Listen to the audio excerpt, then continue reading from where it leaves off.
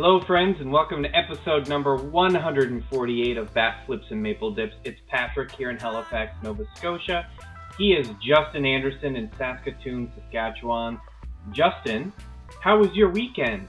Anything big happen in your world? I actually visited some friends who had got married last year, and we did a little shindig for them. They live kind of in southwestern Saskatchewan, so my past 2 weekends have been spent one in northern Saskatchewan and one in southern Saskatchewan. So I've been traveling the Saskatchewan globe, if you will. So it was good to see the forest last weekend and the flat old farmland this weekend. So yeah, nice to spend some time with friends who hadn't seen in a while. I just got back in time to see the ending of today's game, which we will talk about, but was very exciting. Patrick Marsh, how was your weekend? My weekend was terrific. I was pretty chill, logged some overtime hours at my gig, and watched a couple movies, watched some of the Olympics, which we'll get to here in a second. And broke my personal record. What's the math work out to? I think it worked out to like about 15 kilometers, a 15-kilometer walk on yesterday. So I took a knee today and was like, there's no way that I'm going to be able to get anything done. So I was like, I'm just going to have a rest day. And just enjoyed part of the ball game at least. And I found this new game on the Switch I was just playing. I was just enjoying. It's called Littlewood. It's kind of like Stardew Valley, but like 8-bit, I guess you could say. It's kind of cool. It's like retroware. Yeah, cool. Good stuff. Yeah. We want to give shout outs to the Olympic team, the entire Canadian Olympic team. A record-breaking performance for our athletes. I think it was 24 medals all said and done, and which broke the record for the most medals by a Canadian team at a Summer Olympics. I believe you said they finished 11th overall, correct? So a really good showing by our Summer Olympians. Some stand-up performances from the Canadian women's soccer team, the women in the pool, canoers, Damian Warner breaking the Olympic record in the decathlon. Unbelievable. Andre DeGrasse is 6 for 6 in medal events in his Olympic career. He's spending 2 Olympic Games now and is the 200-meter champion. Penny Oleksiak is the most decorated Canadian Summer Olympian at the age of 21, which is pretty incredible.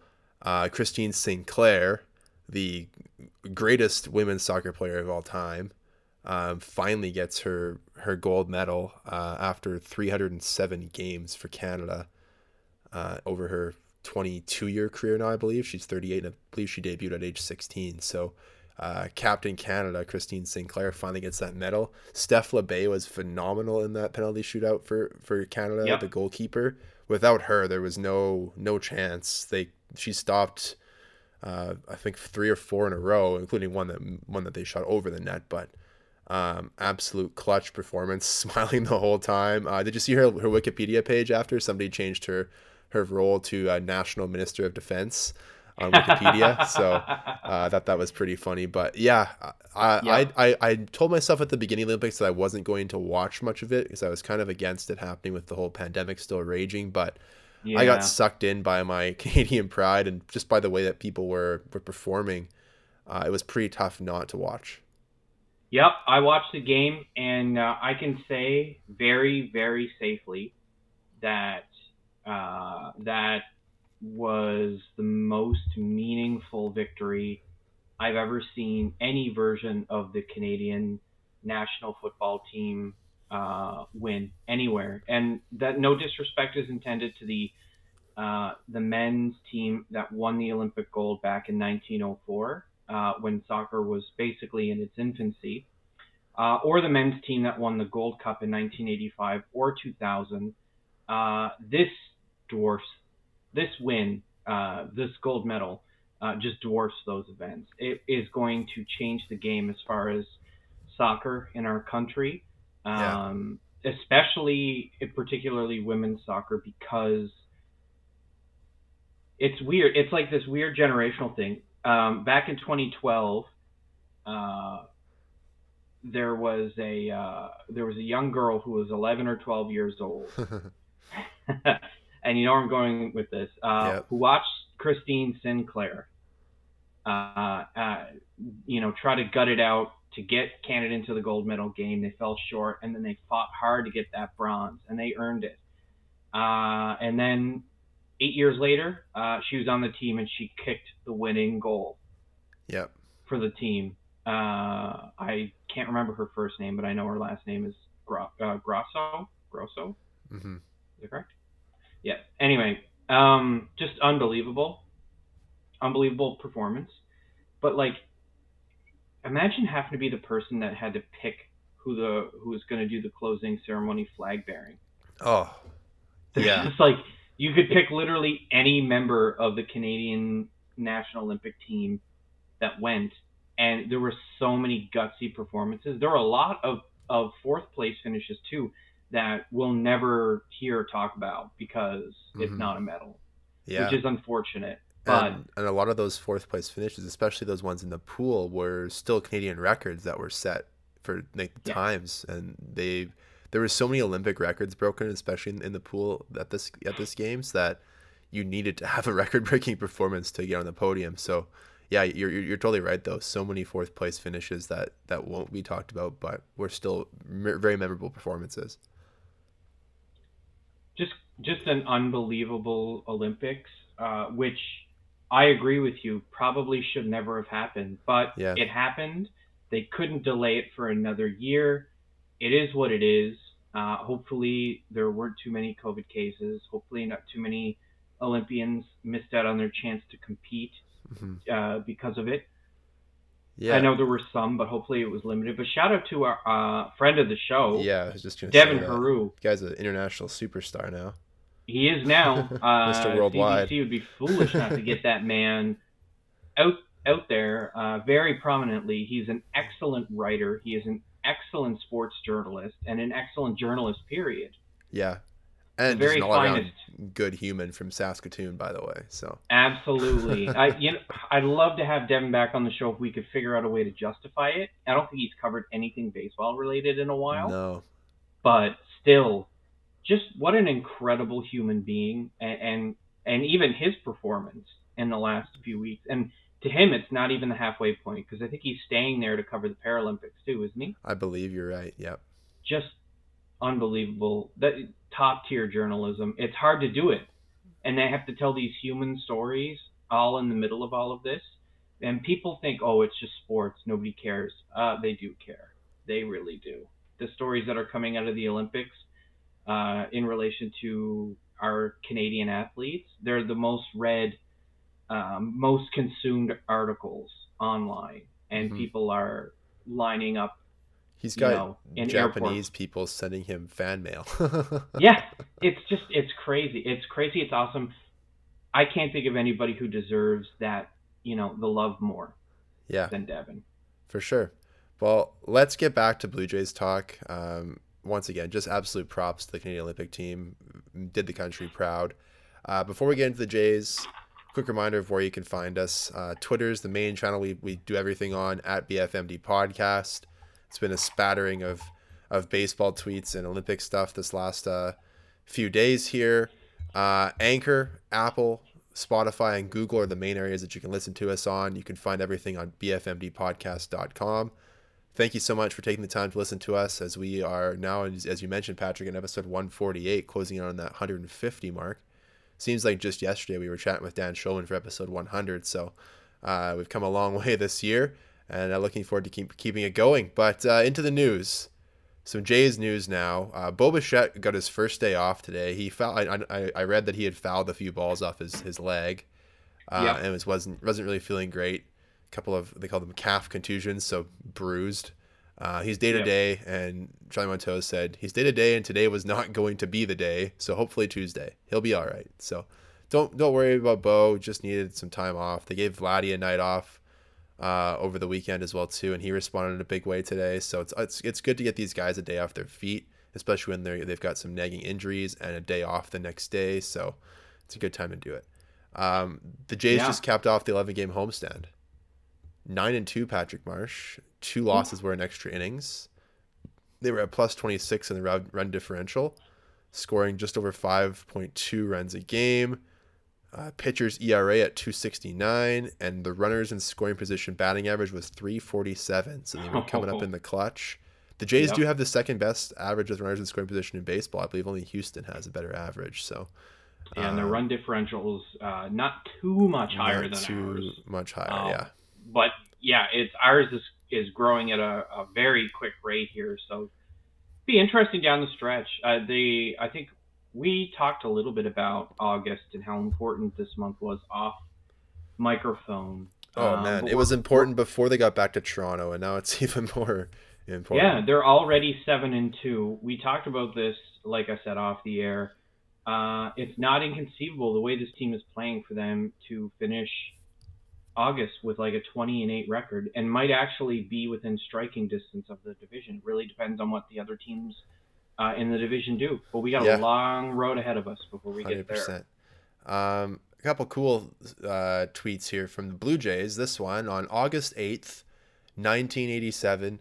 George Bell hit his 35th home run in the team's 110th game. He won the MVP award that season. Fast forward to August 8th of 2021, Vladimir Guerrero Jr. hit his 35th home run in the team's 110th game, and then they put the eyeball emoji. So pretty interesting parallels there. And how can you not be romantic about baseball, Patrick? I agree with you. Look, I don't want to be a party pooper. I still think Shohei Ohtani is going to win the MVP. And we're going to see him this week. He's going to pitch against us. Yeah, so get ready. Jays fans, you're going to be blown away by this guy. Vladdy versus Shohei. Oh, that's scary. You'll have to see it. George Springer stats here. Since the All-Star break, his batting average is 360. On base percentage is at 420. The slugging percentage is at 798. Good Lord. Yeah. 9 home runs, 22 runs driven in, 25 runs scored, and the team is 15-8 over that time. It's almost like having your leadoff hitter get hot is a good thing or something. I'm no statistician, but I think that helps.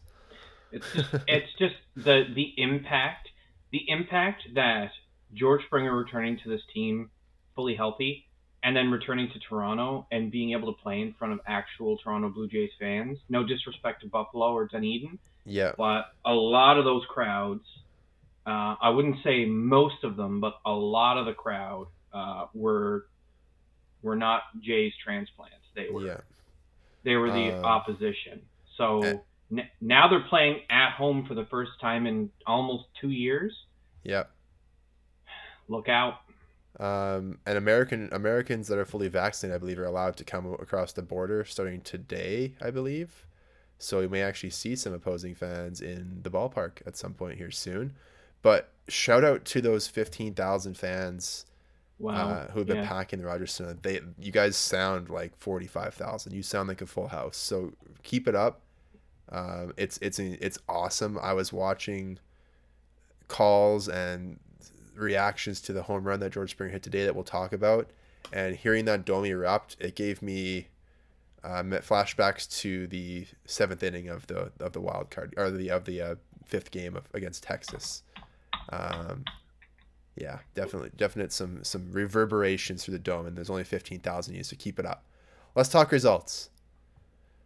We know that the Blue Jays were playing Boston this weekend, Patrick Marsh. There were 4 games played over the weekend, including a doubleheader. The Jays were able to take 3 out of 4, which we talked about last episode was kind of the number that needed to happen. A split wasn't a nightmare, but gaining 2 games on Boston, at least, at bare minimum, was something this team needed to do.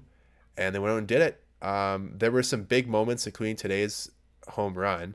Another big moment came in Friday's game. Alek Manoah was battling. He managed to give the team 5 innings of 2-run ball. He did walk 3, struck out 4. He was fighting his command a little bit, but credit to the rookie, he really battled and kept the team only down 2. And they proceeded to put up 9 runs in the 5th inning. 9 runs, Patrick Marsh. Alejandro Kirk had a couple of hits in the inning. The team just kept going and going. The only starter who didn't have a hit was Vladimir Guerrero Jr., and he did walk and score in that 5th inning. so was still able to impact the team. It was an all-around offensive explosion. The whole lineup, everybody had multiple hits again except for Vladdy, but it was really good to see that. The bullpen was great. Ryan Borucki did give up a two-run shot in the 6th, but besides that, the bullpen was able to give the Jays 4 innings of only two-run ball, which if your bullpen can do that, you have a chance to win a lot of games. So props to them for doing that. Rafael Dolis has been quietly pretty good. He hasn't really given up any runs. He's still been walking some people, but the splitter actually splits now. So we can give him some credit for rebounding his season. And Taylor Saucedo bounced back after he had that rough game on Thursday. Yeah. But yeah, what did you think about that explosion in that game? Yeah, you didn't really see it coming, hey? Because Eovaldi was cruising. I said to you minutes before it started to happen, we really need some hits during yeah. It was very funny at the time because it was like we're down 2-0. The sense of urgency was high because you could tell Manoah was, I wouldn't say he was floundering. He didn't look his best, but he was still like strong enough to give us 5, which is fine. I'll take that line. Anytime. Yeah. Yeah, I'll take that line. But for them to get around a full rotation of the lineup +2, it was just brutal for Eovaldi, brutal for the Red Sox, but for us it was incredibly cathartic. It was very satisfying to see it. Yeah, to see like the meat of the lineup, the 3, 4, 5, 6, 7, 8, and 9 all had 2 hits. Everybody had a multi-hit game except for George Springer. Santiago Espinal didn't have a PA. He was a defensive replacement in the 9th, I think. Yeah, but wow, just thrashed them. And then it's unfortunate. We're going to have to talk about Ryan Borucki because he was optioned down to AAA before today's game, I believe it was. Opponents were hitting .250 against him. He had a 7.5 ERA since he returned to the team July 16th. The team was 4-3 in the games that he had played, but he had blown a save, and he's just getting beat up a little bit. It's a good opportunity for him to go down to AAA and actually like not feel like he's being rushed back. A little reset for him, yeah. Yeah, there's only been 3 appearances where he's given up runs, but that's a problem when you're coming out of the pen. So like, for sure, it makes his numbers look worse than what they are. But still, give him a chance to retool because everybody else is just absolutely dialed in right now. Mm-hmm. Other than that, yeah, Dolis is Dolis. He's not going to change. It's a wild ride with him out there, but he's not really seeing too much time when the stakes are high. He was out there today because we needed him, and I don't think anyone else was available because Simber had played the day before. Right. But anyway, I digress. Just an absolute thrashing that you'll love to see. Yeah, so after there was 16 combined runs scored on Friday, during a doubleheader on Saturday, the teams combined for only 4 runs across the 2 games. Game 1 was an absolute pitcher's duel. It was awesome. Robbie Ray went 6 very good innings, allowed 2 hits, 2 walks, and 5 strikeouts. Jordan Romano ended up picking up the win in this game because Marcus Semien hit a walk-off home run, Patrick Marsh. Semien and Dickerson were the only Blue Jays to register hits in that one. It was just an absolute duel. I wish I could have watched it. Unfortunately, as I mentioned at the top, I was out of town, so I didn't get to see it. But what were your impressions from that game? What can you pass along to those of us like me who didn't see the game? I mean, it was the ultimate pitcher's duel. What's interesting though was that it's only a 7-inning game, so we got to see pretty much the max you'd get to see out of a starter in this type of situation. You're almost always going to throw out your closer in that 7th inning. Yeah, the last one most likely. Although it was tied, and then it's weird. The Boston pitching was so good. They made one mistake the entire game, and it was the one that ended the game. It was so tight. And for Semien to clobber the first pitch, almost like, he must have like sat down and just just he was looking for something, right? for hours with George Springer, who is Matt Barnes' former roommate, I believe, in college. Interesting. He had the scouting report on him, and unfortunately, it didn't go his way, but it did go Semín's way, and that was a big win. Yeah, that's a big ego boost for that. Shout out to Canadian Nick Pivetta, who started for Boston that one. He had 6 relief innings, only allowed 1 hit and 1 walk, and struck out 5. So nice to see a Canadian able to pitch on Canadian soil. So shout out to him for that. But I'm glad the Jays won. We did see a Canadian though pitch on Canadian soil for the Jays. And then, we did, yeah. That was Markham, Ontario's Jordan Romano. So that's right. Jordan Romano picked up his 5th win of the year. Mm-hmm. Although I know reliever wins don't. I guess wins in general don't matter. They don't really matter. Quality performance by him after getting swamped for 2 home runs. I think in his previous appearance.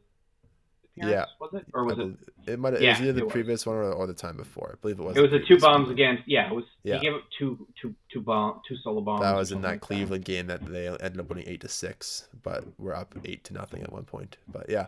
Yeah. Game 2 was another really good game. A few more hits in this one. Boston mustered 8 and the Jays had 6. Boston did win 2-1. They scored a run in the extra inning off of Adam Cimber and Brad Hand to get that victory. Once again, Jose Barrios was dominant, and I have yet to be able to watch him start, unfortunately, as a Blue Jay, because I just have to be out of town all the damn time on weekends. But another 6 great innings from him. The one run was a Verdugo home run that I hear just barely cleared the fence. Yeah, 6 strikeouts, no walks. Richards was good for an inning. Cimber did give up 2 hits and a run. It was an unearned run, though, from what I do see here, even though I don't know what happened because there's no errors. Must have been like a wild pitch or something. I'm not sure. But because of the guy was on second base. I don't know if they don't count those as earned runs, but maybe. I'm not sure. I have no idea. I didn't get to watch the game, but it was nice to see Barrios be great again. Unfortunately, the Jays couldn't get a run in the 8th to match Boston. But what can you tell us about that one, Patrick? Barrios curveball. That's it. You're just in love with that curveball, hey? It's just good. It's good. His off-speed stuff is good. It's aggressive. It's just good. The rest of the pen was great. It was such a tight game, and this time around, it was Adam Cimber who made the one mistake. Yeah. It is what it is. It wasn't an earned run. Yeah, I'm looking at the box score, and it looks like it doesn't count that phantom runner as an earned run because he's not on second base because of the pitcher. He's on because it's the rule. So yeah, so it just sucks because then you go into the bottom of the 8th and it's like, okay, well, we also have a guy on second, but then you're kind of in desperation mode. You could bunt twice, you could, and you would get the run. Nobody does this though, and I don't understand why, and I never will. Because the infield comes in those situations. That's why. Yeah, so they probably just play cut down defense. And looking at the Jays they had Guerrero on second with Semín, Bichette, and Hernandez up. I see that Semín one of them was able to move Bichette, or was able to move Vladdy over to third on a fly ball, sac fly, but then Hernandez and Bichette could not drive him in. So they had their chances, of course. But the top 5 in the lineup didn't look as good in the second game as it did in the first. They actually contributed a collective total of 10 strikeouts between the 5 of them, including 3 from George Springer, who just had a hell of a time at the plate. Went 0 for 4, but still, I mean, guys are going to have those games. It just all lined up. They were probably all gassed. Everybody was probably gassed for the second one, especially when you get late, because you're talking about 15 innings of baseball. Yeah. In one day. Yeah, it was spread out a little bit, but it's a long day when you're not used to playing that much baseball. Yeah. One swing of the bat could have made this a 4-game sweep. Yeah. But it didn't go our way. Yeah, you're right. And today, speaking of George Springer, he made up for it today in a big way, Patrick. Hyun-Jin Ryu was not good in this start. He managed to only last 3 2/3, allowed 10 hits, 7 earned runs, walked 1 and struck out 1. No home runs given up.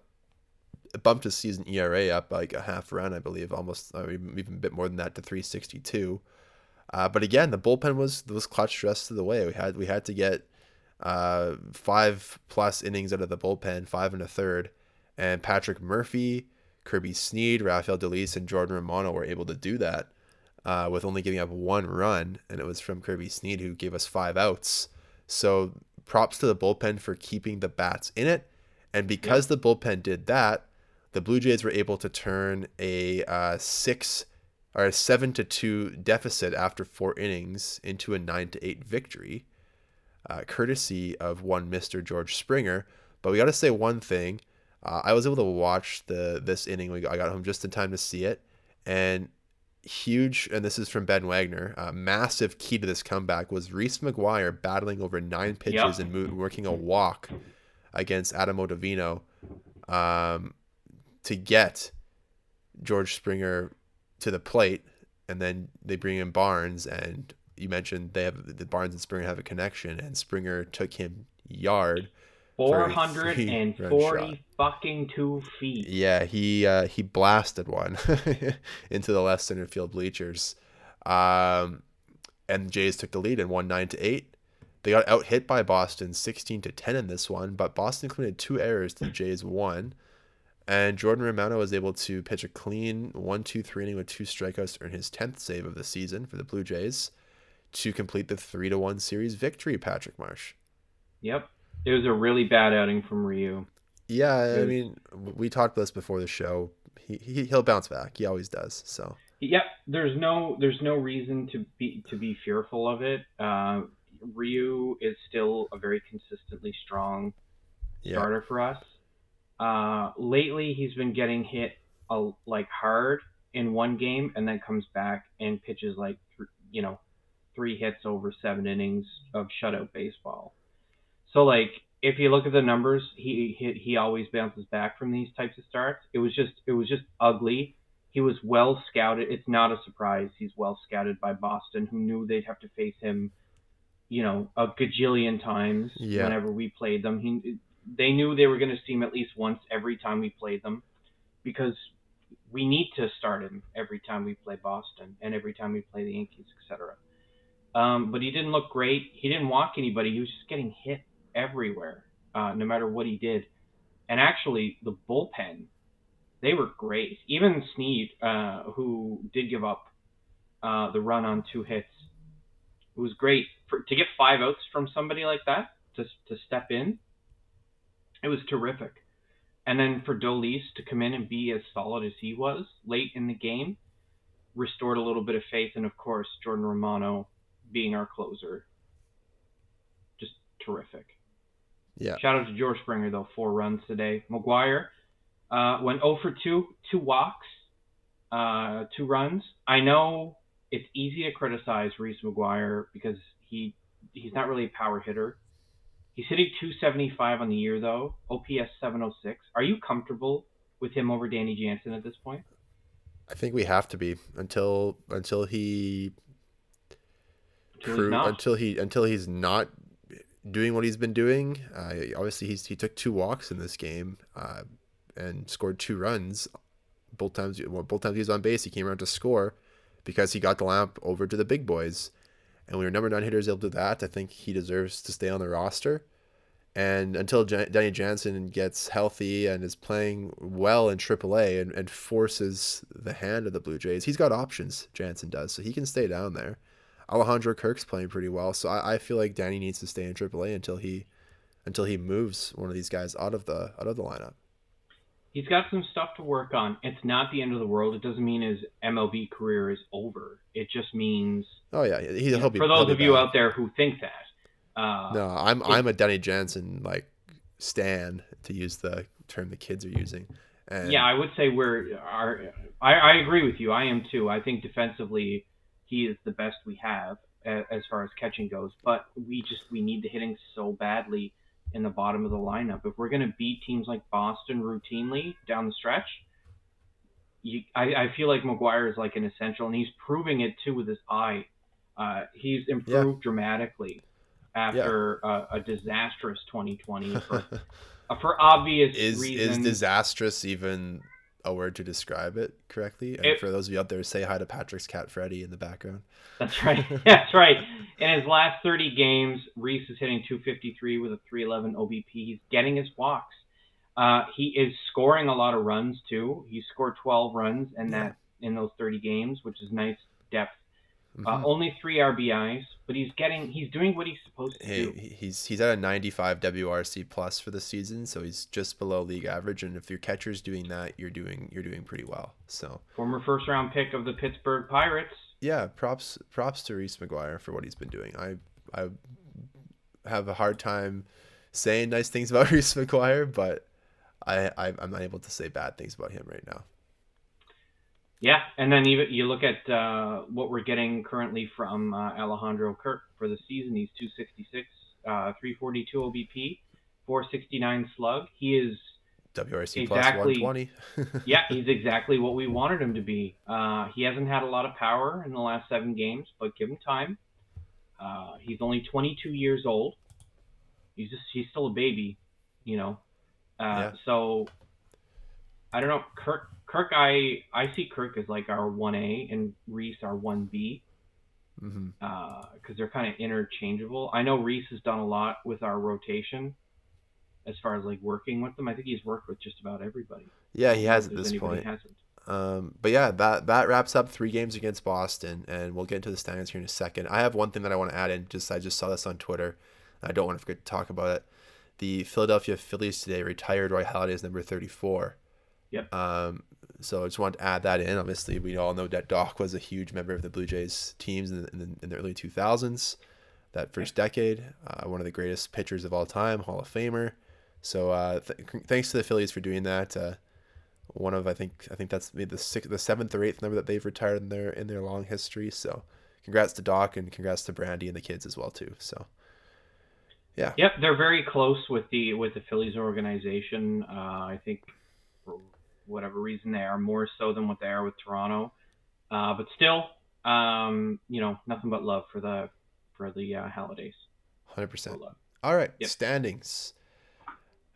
Because Tampa Bay just refuses to go cold, they're at 68-44. Patrick Marsh, they're 8-10 in their last stretch here. They've won 4 in a row.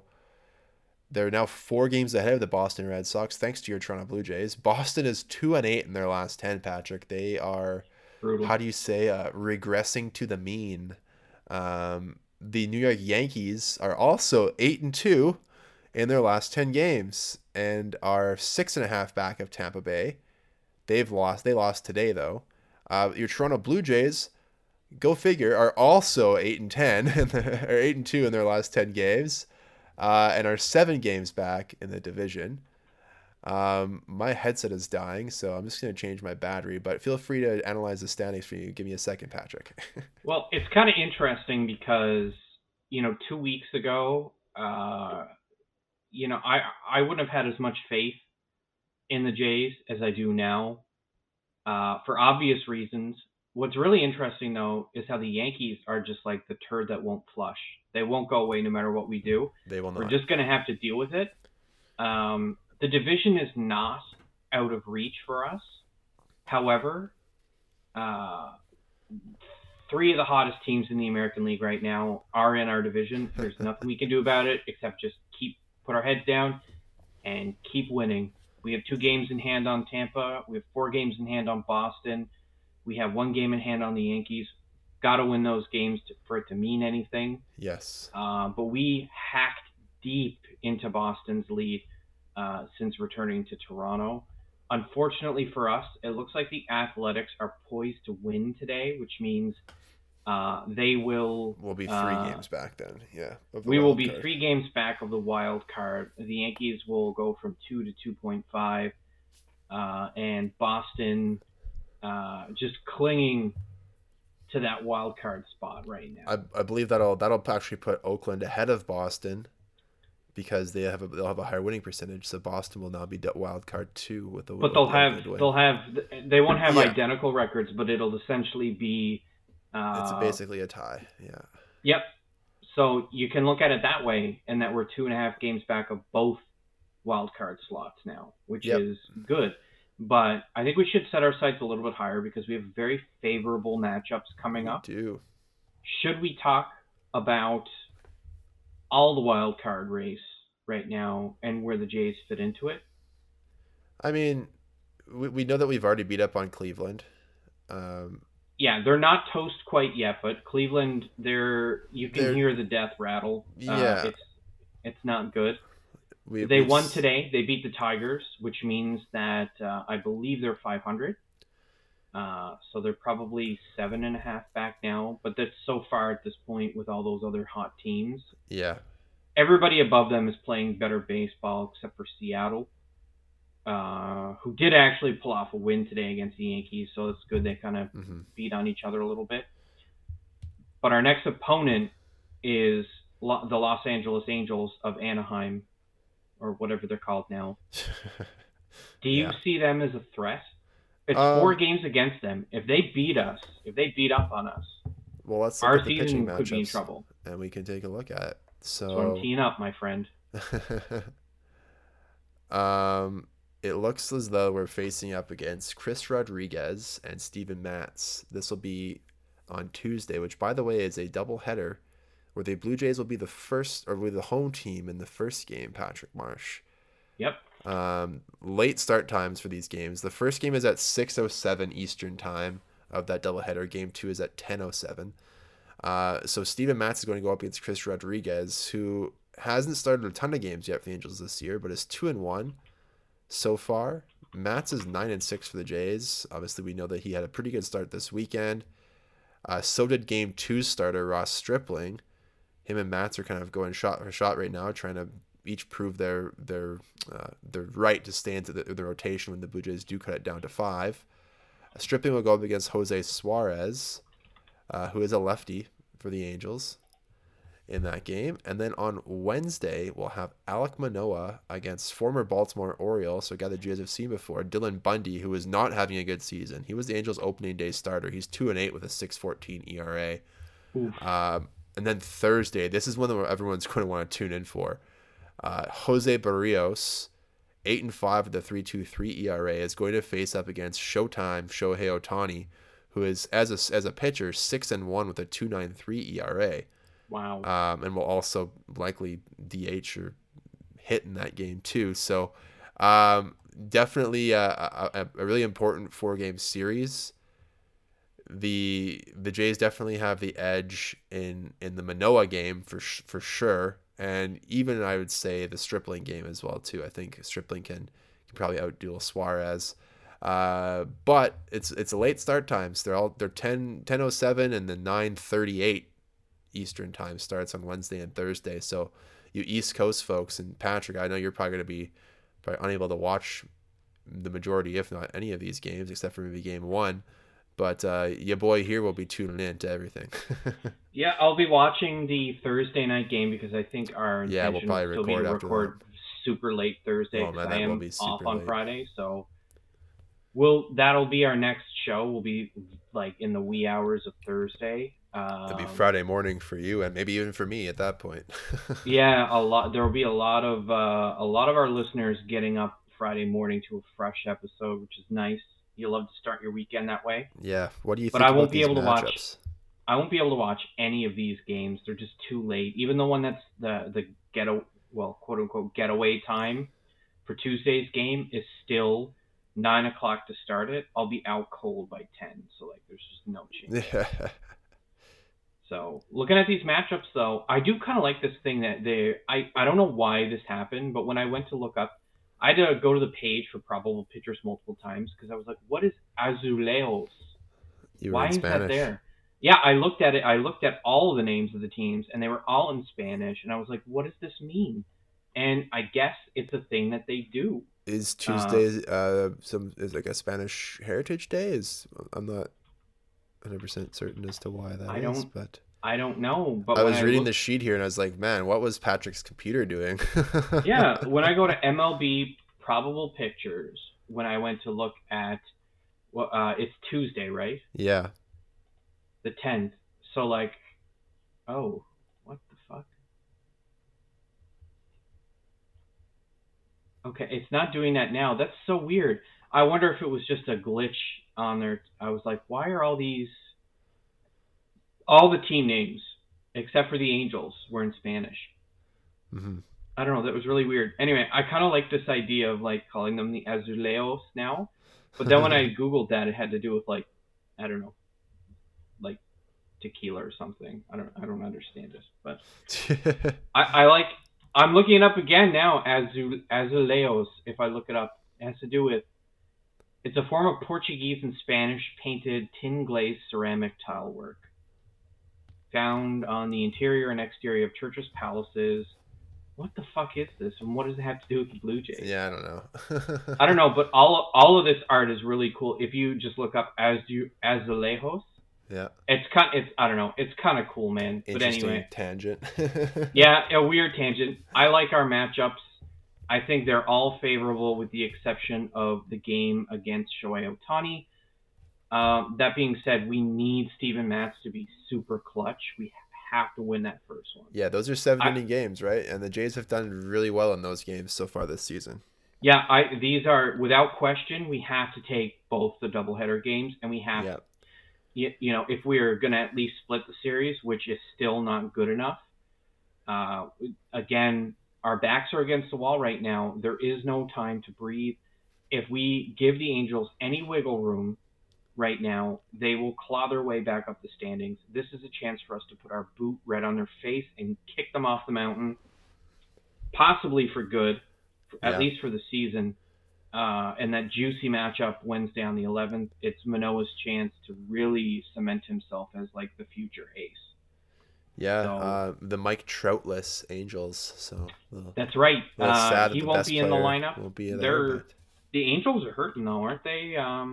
The Angels IL right now is... They've been playing 500 baseball, and it's hard to say. The team seems decent, and if you add a guy like Mike Trout in there, it's probably a little too late for them now to do anything. Jared Walsh, straight off the IL, will be active for the game on Tuesday. Yeah. Dexter Fowler still out. I think Steve Cishek will be back. He's on bereavement leave. Is his Cishek? Sorry, that's how you pronounce that. Yeah, he's on bereavement, so thoughts are with him. And then Anthony Rendon, 60-day IL. Mike Trout, 60-day IL. Alex Cobb, 10-day IL. They're pretty battered. Franklin Barreto, who's a young, going to be a star for them at some point. Out 10 to 12 months. Tommy John. It's just, this is a shit year for them because they pin all their hopes on Rendon and Trout, and even Dexter Fowler to some extent. It's just, this is a disaster for them. I don't know what their record is lately, but I bet if I look it up, it's not great. Yeah, they're playing 500 baseball. They've been doing okay lately. But the last time that I remember seeing the Jays in Anaheim was when I was actually there back in 2019 in April. Man, it must have been awesome. And they were swept by the Angels. So believe it or not, this is wild. But since being 12-18 in May, the Angels went 15-11 in June, which is pretty good. 13-11 in July, which is slightly less good, and they're 4-3 in August. So after having a disastrous start to their season, they have clawed their way back up. Yep. This is our opportunity right now to stomp them down, back down into the toilet and flush and just get rid of them. Yeah, this 4-game set against the Angels is crucial, and we'll review it on Thursday. But we'll also be teeing up the weekend series with the Seattle Mariners too. That's a big one too. Another team that is 2.5 games behind us in the wild card race right now. So this is an important week. We can't sleep on these teams. They have 4 less wins than us in the Angels and 1 less win than us in Seattle. So definitely teams that can't be slept on, and teams that the Blue Jays need to win. Either split the 4 with the Angels or win the 3. Like we've been talking, you got to win series. You can't lose series. So take 2-3, 2-3, 2-3 the rest of the year, and that's a good recipe for making the playoffs.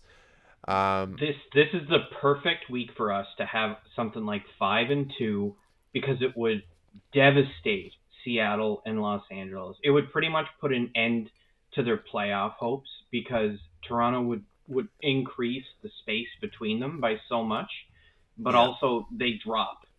And for those teams to walk out of the weekend or walk out of those series below or too close to 500, it gets to the point where it's like, well, I think we're toast. Well, because once you're 10 games back of the wild card, you're done. Because you have to win 10 more games than the team ahead of you, who's already better.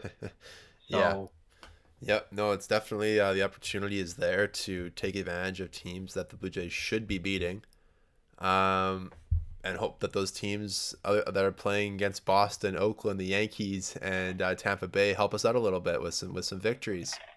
But we'll be back on Thursday to recap the Angels series to tee up Seattle. It'll be fun to review that game against Ohtani. I'm looking forward to seeing Barrios pitch finally, as I've been unable to watch. But remember to find us on Twitter at BFMD Podcast. Listen to the show on Anchor, where we're hosted, on Apple, on Spotify, on Google Podcasts. Find the episodes at bfmdpodcast.com. Thank you so much for listening. Hope you enjoyed watching the Olympics. Hope you enjoyed watching a fun weekend of baseball against Boston. But for Patrick Marsh out in Halifax, it's Justin here in Saskatoon. We'll see you Thursday.